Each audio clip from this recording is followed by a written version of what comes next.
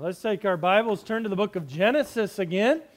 Genesis, we are looking on Sunday nights as we go through our biblical foundations and really focusing on some of the things taught in Genesis 1 through 11. Several weeks ago when we started this, we looked at our foundation. What is a foundation and why does it matter? And as a believer in Jesus Christ and as a church, as a pastor, as an individual person who's trying to follow God, I would say my foundation is, and I believe your foundation should also be, the Word of God. There's no other foundation that is worthy to be built upon because all other foundations will crumble away. But the Bible has told us, Jesus has told us, that His Word would abide forever, that it would last forever, that it would never pass away, not even a jot or a tittle would pass away, but that the Word of God is the foundation on which we build. And I would tell you there's only two options when it comes to foundations. We can either build upon the Word of God or we can build upon man's Word. There's really no other options. So you either take God's Word as such, that it is actually God's Word, or you believe man's Word. Now, in many cases, people have tried various versions of that. For example, they may try to take man's word and then put God's word on top of man's word. But ultimately, if it's built upon man's opinions or man's ideas, we always end up in trouble. Because man's words will pass away, man's opinions will pass away, but God's word never passes away. Last week, we looked at origins, where we come from. And why does it matter? Where do we come from? Well, we come from God. We were created by God and given a purpose by God in which to live and that we should live. At the end of creation, we see in Genesis 1 and verse 31, it says, "And God saw everything that He had made, and behold, it was very good. And the evening and the morning were the sixth day." Last week we looked at the idea that God created everything in a literal 6 days of creation, 24-hour days, that He made everything that exists, that He created all in those 6 days. He made man and woman on the sixth day.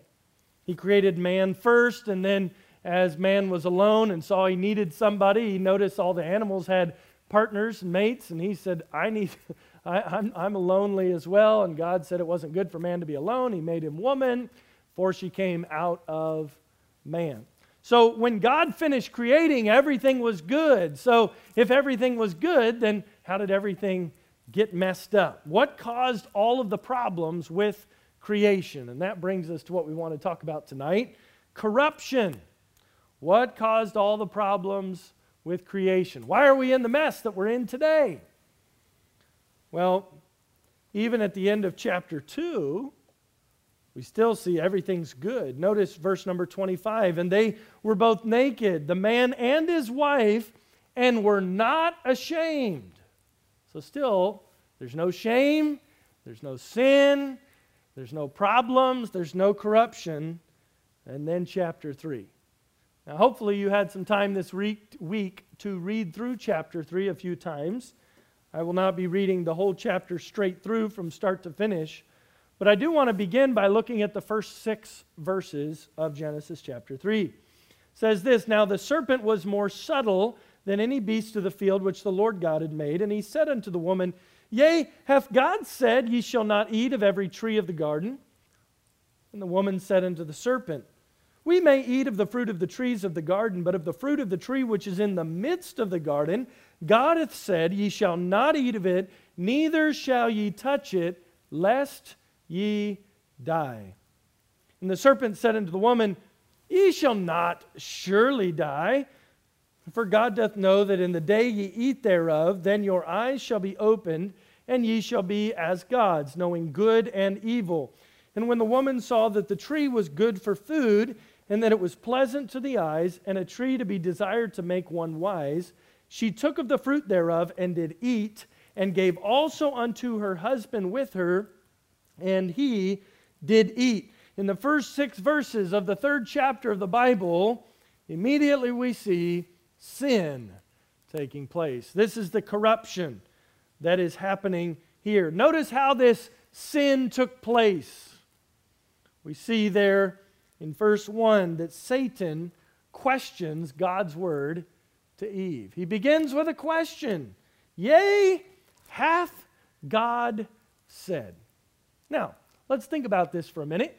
Is it wrong to ask a question of our Heavenly Father, to ask a question of God? No, it's not. It's not wrong to ask a question of God. In fact, throughout Scripture, we can see many examples of people who had questions for God. It's one thing to ask a question of God. It's very different to question God.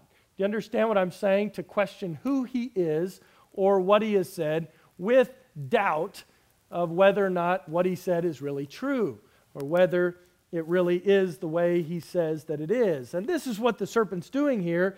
He's questioning God. Why is this a problem? Because God's word is always truth. Goes back to our foundation. If God's word is the truth, if it is the foundation on which we're built upon, then questioning whether or not it is true will not help us to understand what God wants to do with our lives. Now, please don't misunderstand. If you go through and begin our Bible study that many have done in discipling one another, it begins with the Word of God. How do we know it's true? Because that's the foundation. But see, Eve here, she is someone who already has a relationship with God. She knows God. She knows what God has said. And Satan, rather than agreeing with what God has said, he's trying to bring a question into her mind as to whether or not it is true. We notice secondly in verse 2 and verse 3 that when Eve gives the answer to the serpent, she does not quote God correctly. This is very important. Notice as the serpent asked, Yea, hath God said, Ye shall not eat of every tree of the garden. The woman said to the serpent, We may eat of the fruit of the trees of the garden, but of the fruit of the tree which is in the midst of the garden, God hath said, Ye shall not eat of it, neither shall ye touch it, lest ye die. You say, well, how do we know she did not quote God correctly? Well, let's go back to chapter 2. And let's see what God said. Look at verse number 16. It says, And the Lord God commanded the man, saying, Of every tree of the garden thou mayest freely eat, but of the tree of the knowledge of good and evil thou shalt not eat of it, for in the day that thou eatest thereof thou shalt surely die. Now, why is this an issue? I would tell you this. It's an issue that Eve did not quote God correctly, because if we don't know God's word, it's because we either haven't invested the time or the effort to know it. It's not because God hasn't told us.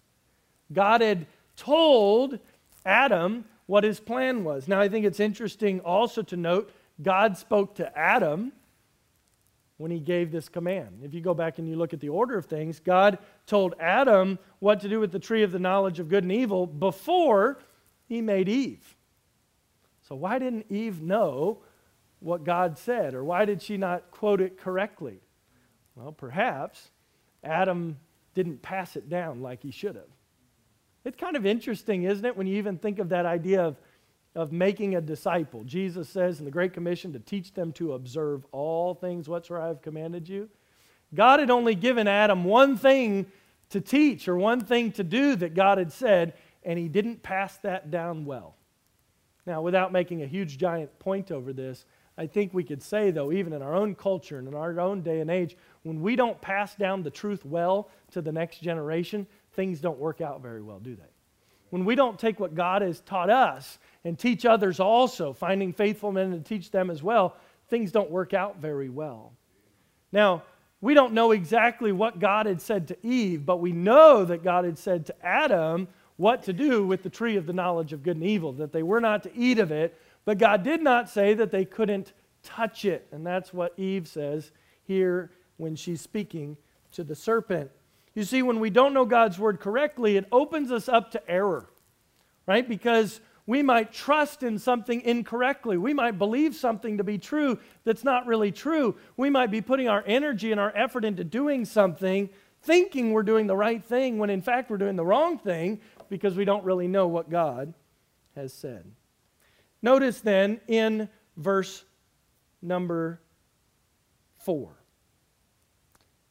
He says, "And the serpent said to the woman, Ye shall not surely die, for God doth know that in the day ye eat thereof, then your eyes shall be open, and ye shall be as gods, knowing good and evil." So now Satan tells Eve that God is holding back something good from Eve.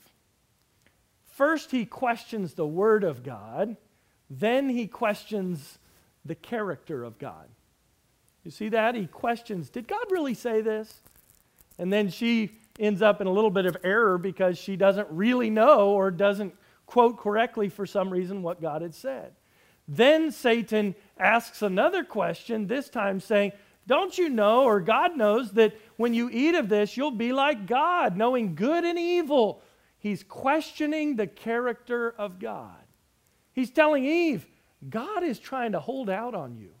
God is keeping good things from you. You see that there? For verse 5, "For God doth know that in the day ye eat thereof, then your eyes shall be open, and ye shall be as gods, knowing good and evil." Corruption is taking place because the Word of God is being questioned. The character of God is being questioned. But notice then Eve's response to this. Eve trusted her own sight more than what God had said. See, Satan questions the character of God. Anytime we question the character of God, that's always a lie. Because God's character, He's always good. He's always faithful. He's always trustworthy. He never breaks a promise.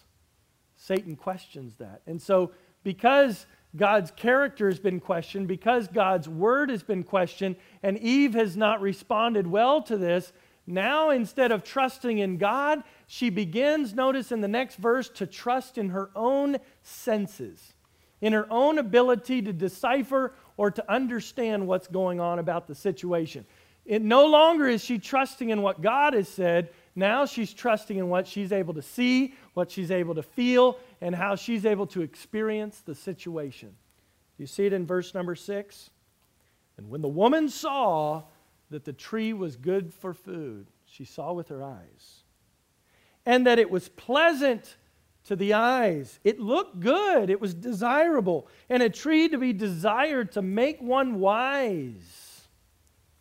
"She took of the fruit thereof and did eat, and gave also to her husband with her, and he did eat." She saw that it was good for food. Well, did it taste good? Probably did. That's true. She saw that it was pleasant to the eyes. Also true. She saw that it was desired to make one wise. It was the tree of the knowledge of good and evil. Also true. But what was the problem? I would say it this way. Just because something is desirable doesn't make it something that I should do. God is my authority, not my opinion. We say, well, it looks good. It tastes good. It's going to make me wise. It has all these benefits. But all of a sudden, do you see what's happened? Instead of trusting in God's word, she's moved over, and now her foundation is on man's word. See the difference? Because now it's not what God has said, it's now her own opinion about the situation. That's where corruption always takes place, even in our own hearts and lives.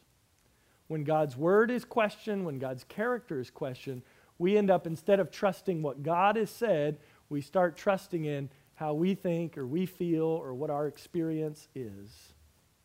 That's a problem with our foundation,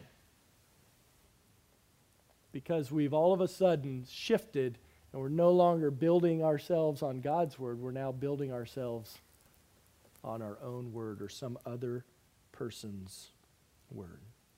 So we have this sin. Notice it doesn't just stop with the woman. This was not just a problem with Eve. Adam was right in there as well. Because it finishes verse number 6. "She did eat and gave also to her husband with her, and he did eat." We don't know what was going on exactly, how this conversation is arranged. Like, was Eve just by herself one day out in the garden and the serpent came up and then she had to go somewhere else in the garden and find her? This doesn't seem to be indicated in the text. Rather, it seems as though Adam's very close by. Now, he may not have heard all of the conversation. We can't say that because we don't know that. But it says she gave to her husband with her, and he did eat. Seems as though he was very nearby, that he shared this with her. You see, this was a sin of mankind. This was not just a problem with the woman. This was a problem with Adam. They both sinned. They both went against God's clear command. So after sin, what came next? Well, in verse 7 through 10, we can see their shame.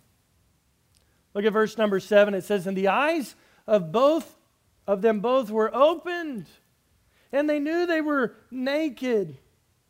And they sewed fig leaves together and made themselves aprons. And they heard the voice of the Lord God walking in the garden in the cool of the day. And Adam and his wife hid themselves from the presence of the Lord God amongst the trees of the garden. And the Lord God called unto Adam and said unto him, Where art thou?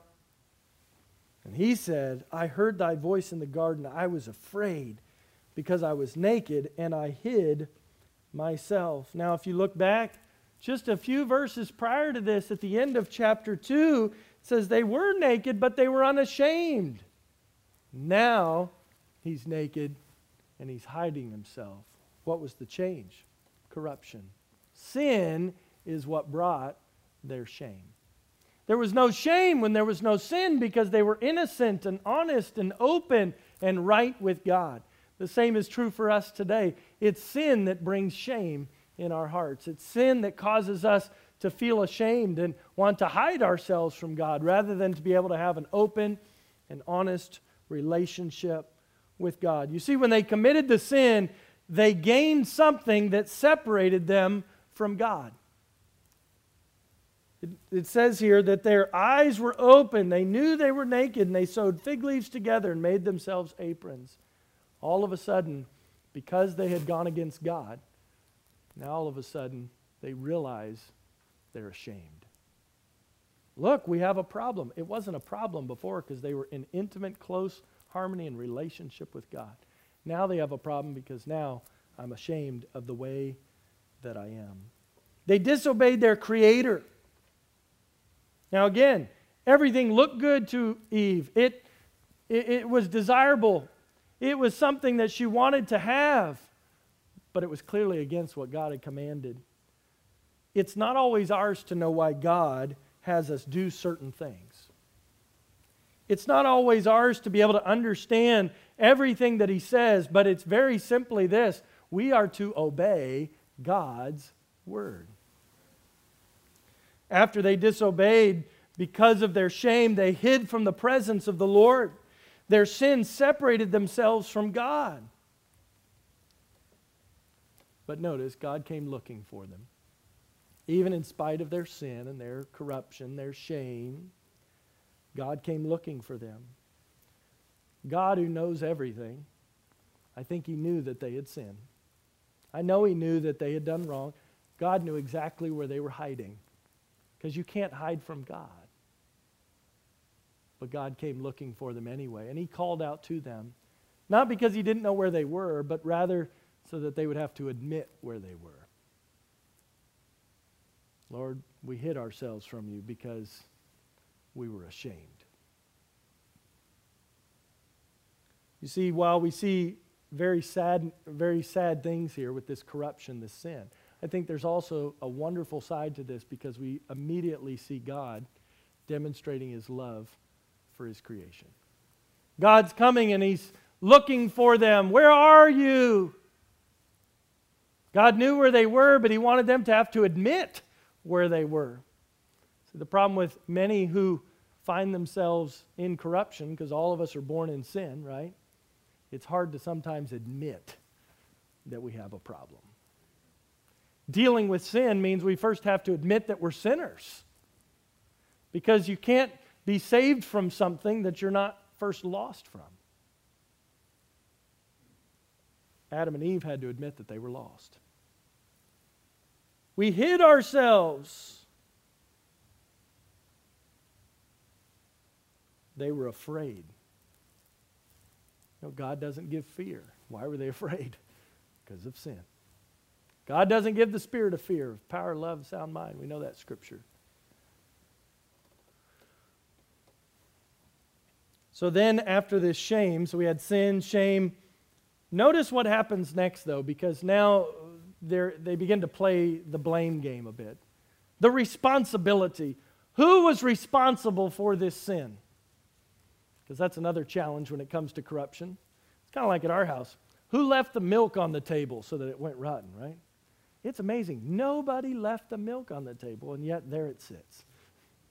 Maybe your house doesn't work like that, but that seems to take place in ours from time to time.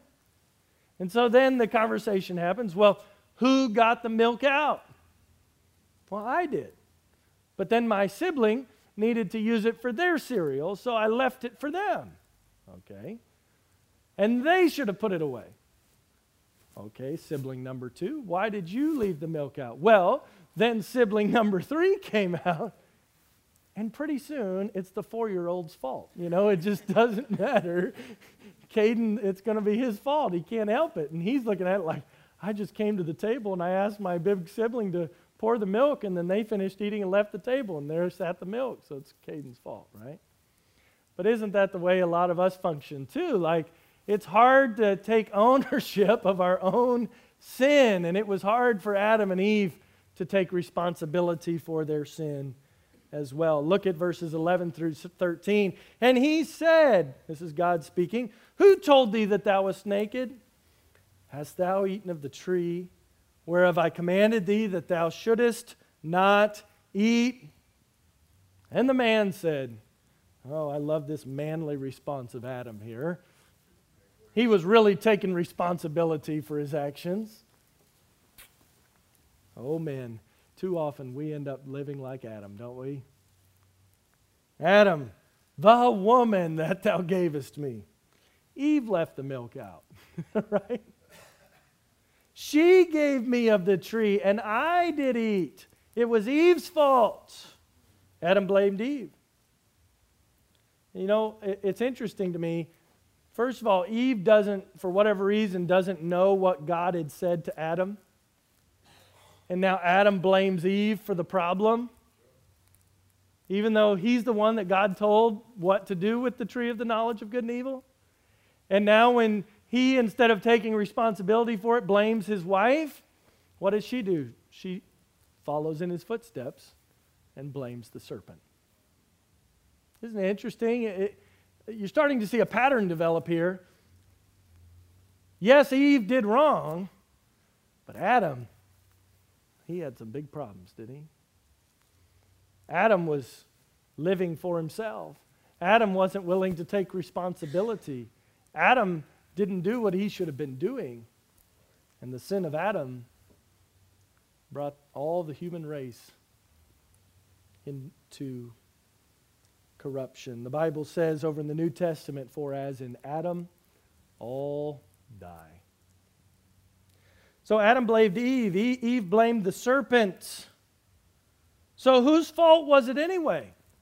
Who sinned? Yeah, that's what it says in verse 13. The woman, what God says to her, what is this that thou hast done? And the woman said, the serpent beguiled me, and I did eat. Again, Eve was created after Adam, still on the 6th day. God had given the command to Adam. Eve didn't know it or didn't remember it well. But I would tell you she was still responsible for the truth that she knew. She still disobeyed. There's an interesting passage of Scripture over in the New Testament, 1 Timothy 2:14, which says this, and Adam was not deceived, but the woman, being deceived, was in the transgression. So Eve was deceived. Satan tricked her. But Satan didn't trick Adam. Now, that's not a feather in Adam's cap. Adam made a willful choice to disobey God. So there's responsibility. Who was responsible? Adam was responsible. Eve was also responsible. They sin against God.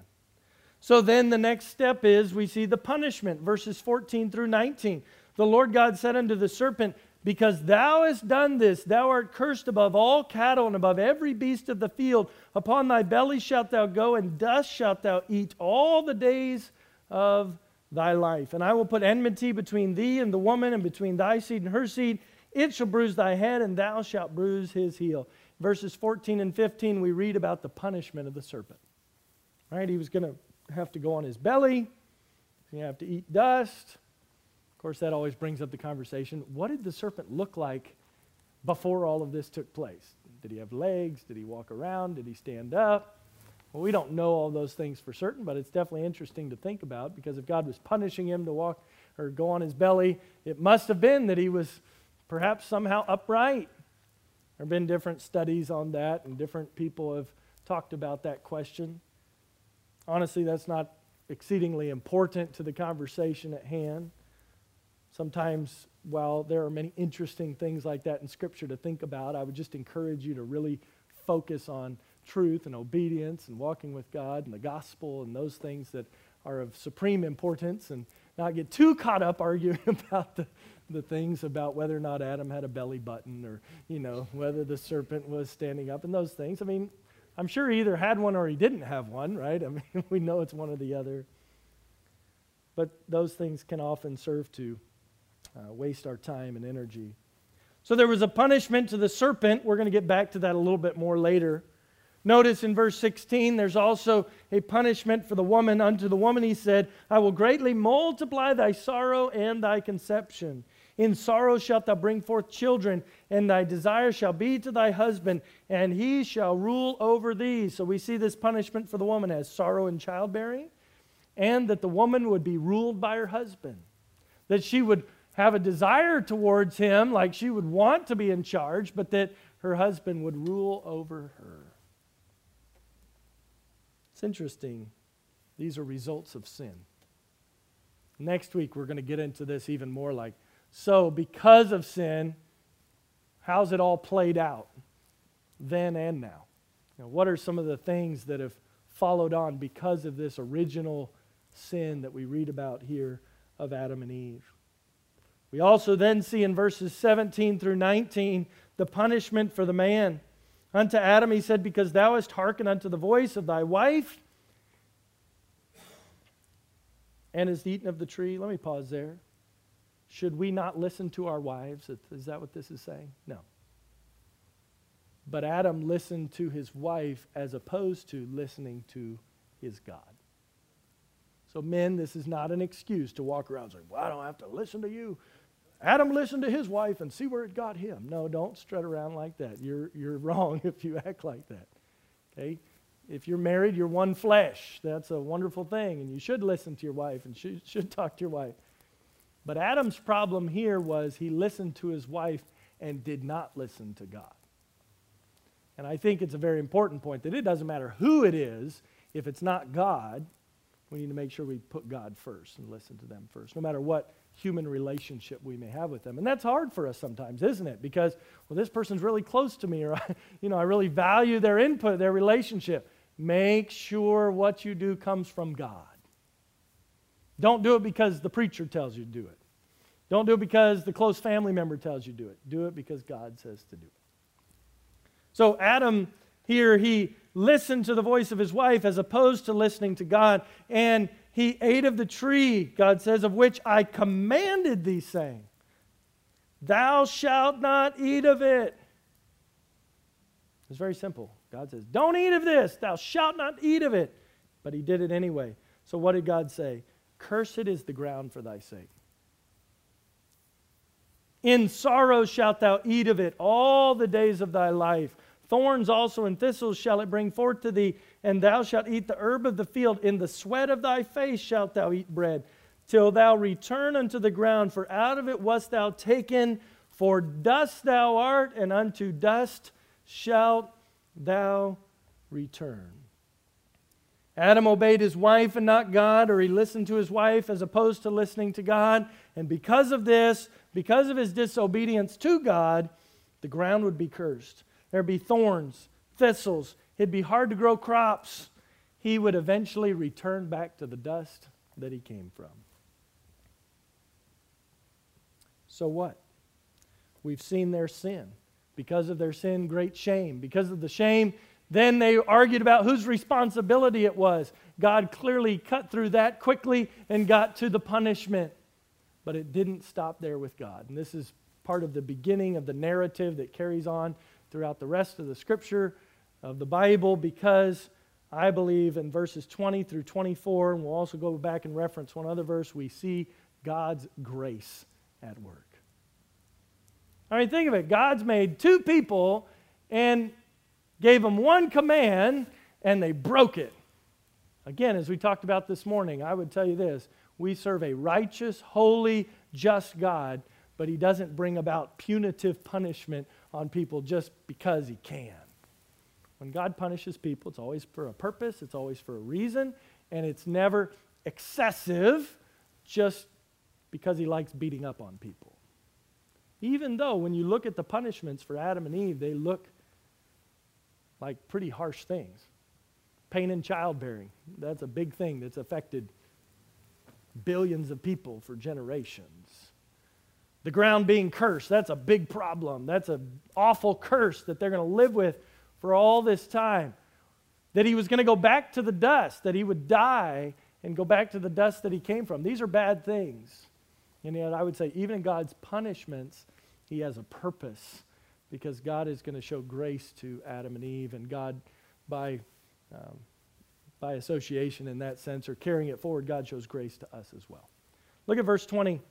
It says this, "And Adam called his wife's name Eve, because she was the mother of all living. And unto Adam also and to his wife did the Lord God make coats of skins and clothe them." Right here we see God's grace already on display. Do you know this is the very first time in all of history that we have recorded that something died? He made these coats of skin. Now, there had been no death up to this point. Why was God willing to kill some of His creation for Adam and Eve? He shows the value that He placed on Adam and Eve. They were created in His image as opposed to the rest of creation. I mean, because whatever those animals were that died, they hadn't sinned. Can you think of one other much, much later on in the historical biblical timeline of one who died for you and for me who had never sinned? His name was Jesus. These animals did nothing wrong. Why did they have to die? So that Adam and Eve could have coats made out of skins. I believe God's showing His grace to His people. He's showing the value that He placed on Adam and Eve over the entire rest of His creation. Because they're the ones that had sinned. Why didn't they just die right then? It's because God had a special plan and a special relationship with mankind that He doesn't have with any other part of His creation. That's a really wonderful thing to think about. So God makes clothing for them. I would also tell just another application. This is why we wear clothes, because God made clothes for Adam and Eve. So we still wear clothes because they were clothed. Well, why do we have to do that? Why? Because we're not innocent any longer. Clothing was first a gift to us by God. It was a covering for their nakedness, to cover them up so they wouldn't have to be ashamed when they would go around other people. And I believe it pictures then the future covering of Jesus Christ that He gives to us. This is why we should be covered up. That's why we ultimately would believe in modesty, because I don't want to have people's minds and hearts focused on my flesh. I want to point people to my Jesus that can forgive them of their sins. That's kind of neat, I think, because it gives a whole bigger, greater purpose for getting up and putting on what you wear every day, because we're here to point people to the Lord, not to ourselves. The Bible has a lot more to say about what we wear and all those things later on, but you can see the beginning of that right here in Genesis chapter 3. So God made them clothing. Notice what the next thing God did. It says in verse number 22, And the Lord God said, Behold, the man has become as one of us, to know good and evil. And now lest he put forth his hand and take also of the tree of life, and eat and live forever. Therefore the Lord God sent him forth from the garden of Eden to till the ground from whence he was taken. You say, how's this grace? God kicked them out of the garden. Well, why did he do it? God had a purpose. He's not being mean. He's not saying, well, you didn't take care of this, so get out of my garden. No, God said, they've now eaten of the tree of knowledge of good and evil. They sinned. They did the one thing I told them not to do. So if they eat of the tree of life, they'll now be confirmed in their sin. It was better for them to be out of the Garden of Eden, out of that beautiful place that God had created, so that they could ultimately one day come back into a relationship with God and spend an eternity with Him. In other words, it's as if God is saying here, it would be better for you not to live in Eden so that you can spend an eternity in heaven. Ever thought about it like that? God put them out of the garden because if they had stayed in the garden, they would have eaten of the tree of life, and therefore they wouldn't have been able to spend an eternity in heaven. They would have been confirmed in their sin apart from God. This is God showing His grace to His people. Yes, there's punishment, but God's punishment is always done with the idea of grace behind it. So He kicks them out of the garden so that they wouldn't eat of the tree of life. We even see that He kept them from coming back in. Verse 23, therefore the Lord God sent him forth from the Garden of Eden to till the ground from whence he was taken. So He drove out the man and placed at the east of the Garden of Eden cherubims and a flaming sword which turned every way to keep the way of the tree of life. We're not going to let you back into this. I would just challenge you with this thought. When it feels like God is keeping you from something that you think would be really good to have, trust God's plan, that it's better than yours. Don't try to get things that God hasn't let you have. God has it for a reason. But we can go back to verse 15 and see one more wonderful example. I think the greatest example of all of God's grace. Genesis chapter 3 and verse 15, if you read theology books, is referred to as the proto-evangelium. Proto meaning first, evangelium talking about the gospel. And here in verse 15 we have the beginnings of the gospel being explained for us today. It says this, and I will put enmity between thee and the woman, between the serpent and the woman. And he continues on, and between thy seed and her seed. Who was the seed of the woman? Ultimately, it would be Jesus. We understand this better because we know the rest of the story, right? But looking back, we can then see in this verse the beginnings of this being explained. And it says there, and it shall bruise thy head, and thou shalt bruise his heel. You say, well, how do we know this ties to Jesus? Well, much later on. It's referred to by the prophets. It's then referred to by Jesus when he talks about how that Satan would bruise his heel. And did he do that? Yes, on the cross. But Jesus bruised the head of the serpent, of Satan. He won the victory ultimately. Did the devil hurt Jesus? In a sense, yes, physically, right? He did. Killed him. But Jesus rose again the third day, bringing victory over sin and over death. God made a way. The corruption of mankind was awful. Sin had horrible effects.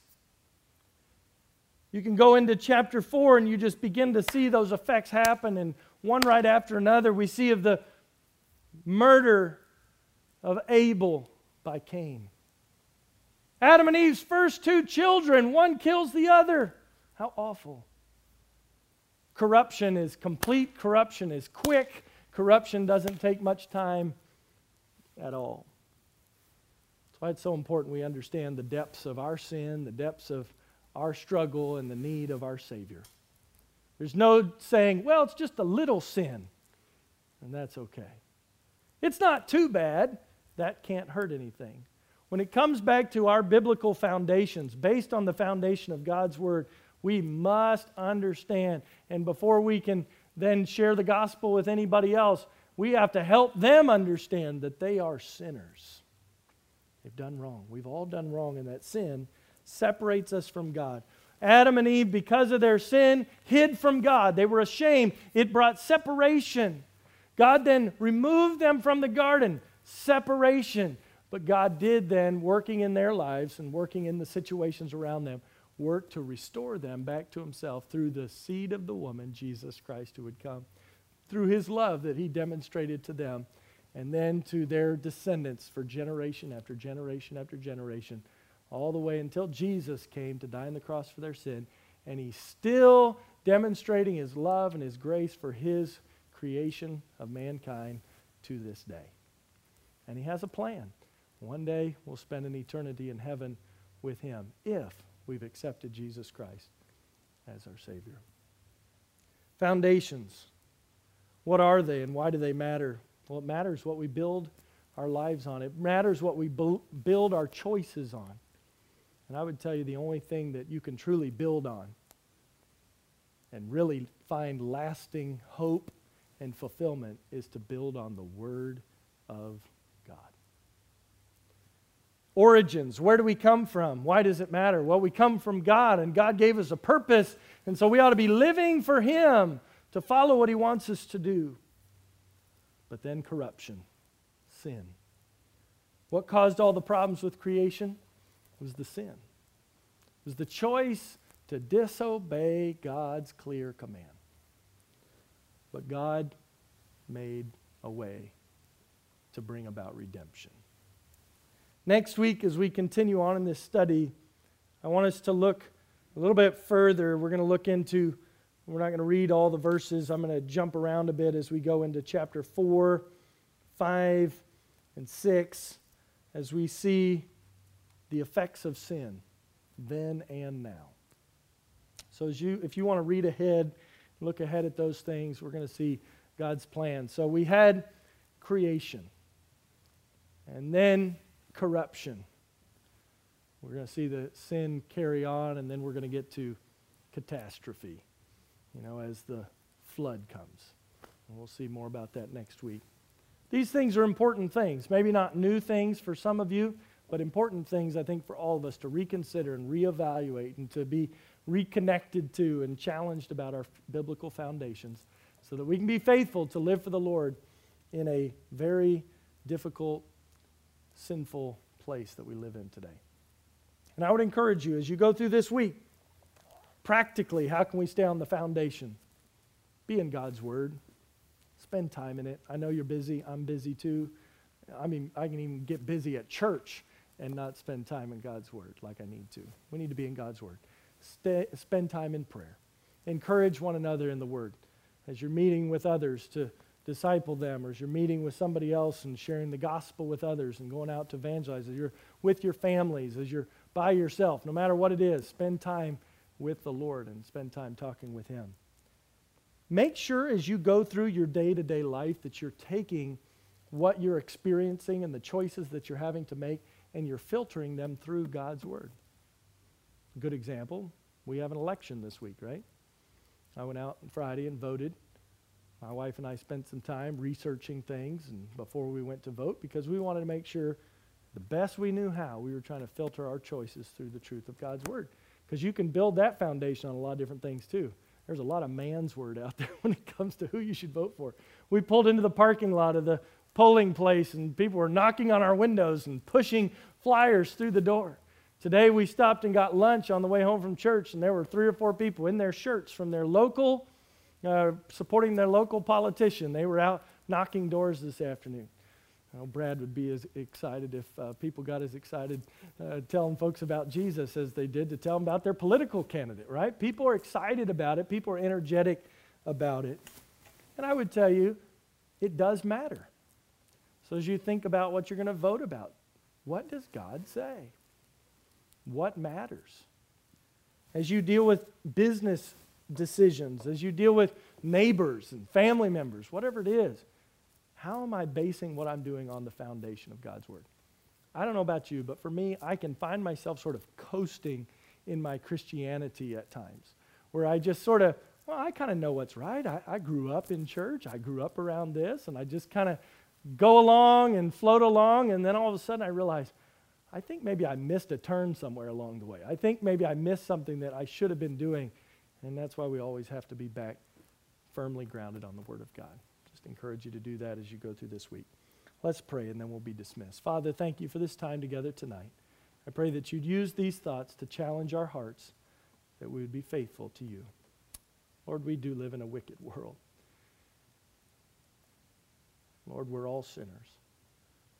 Pray that you'd help us to realize the severity of that truth and our need of a Savior for salvation, and then our need of a Savior to walk faithfully in obedience to you every day. Help us to be founded on the Word of God, on the only sure foundation. In Jesus' name I pray. Amen.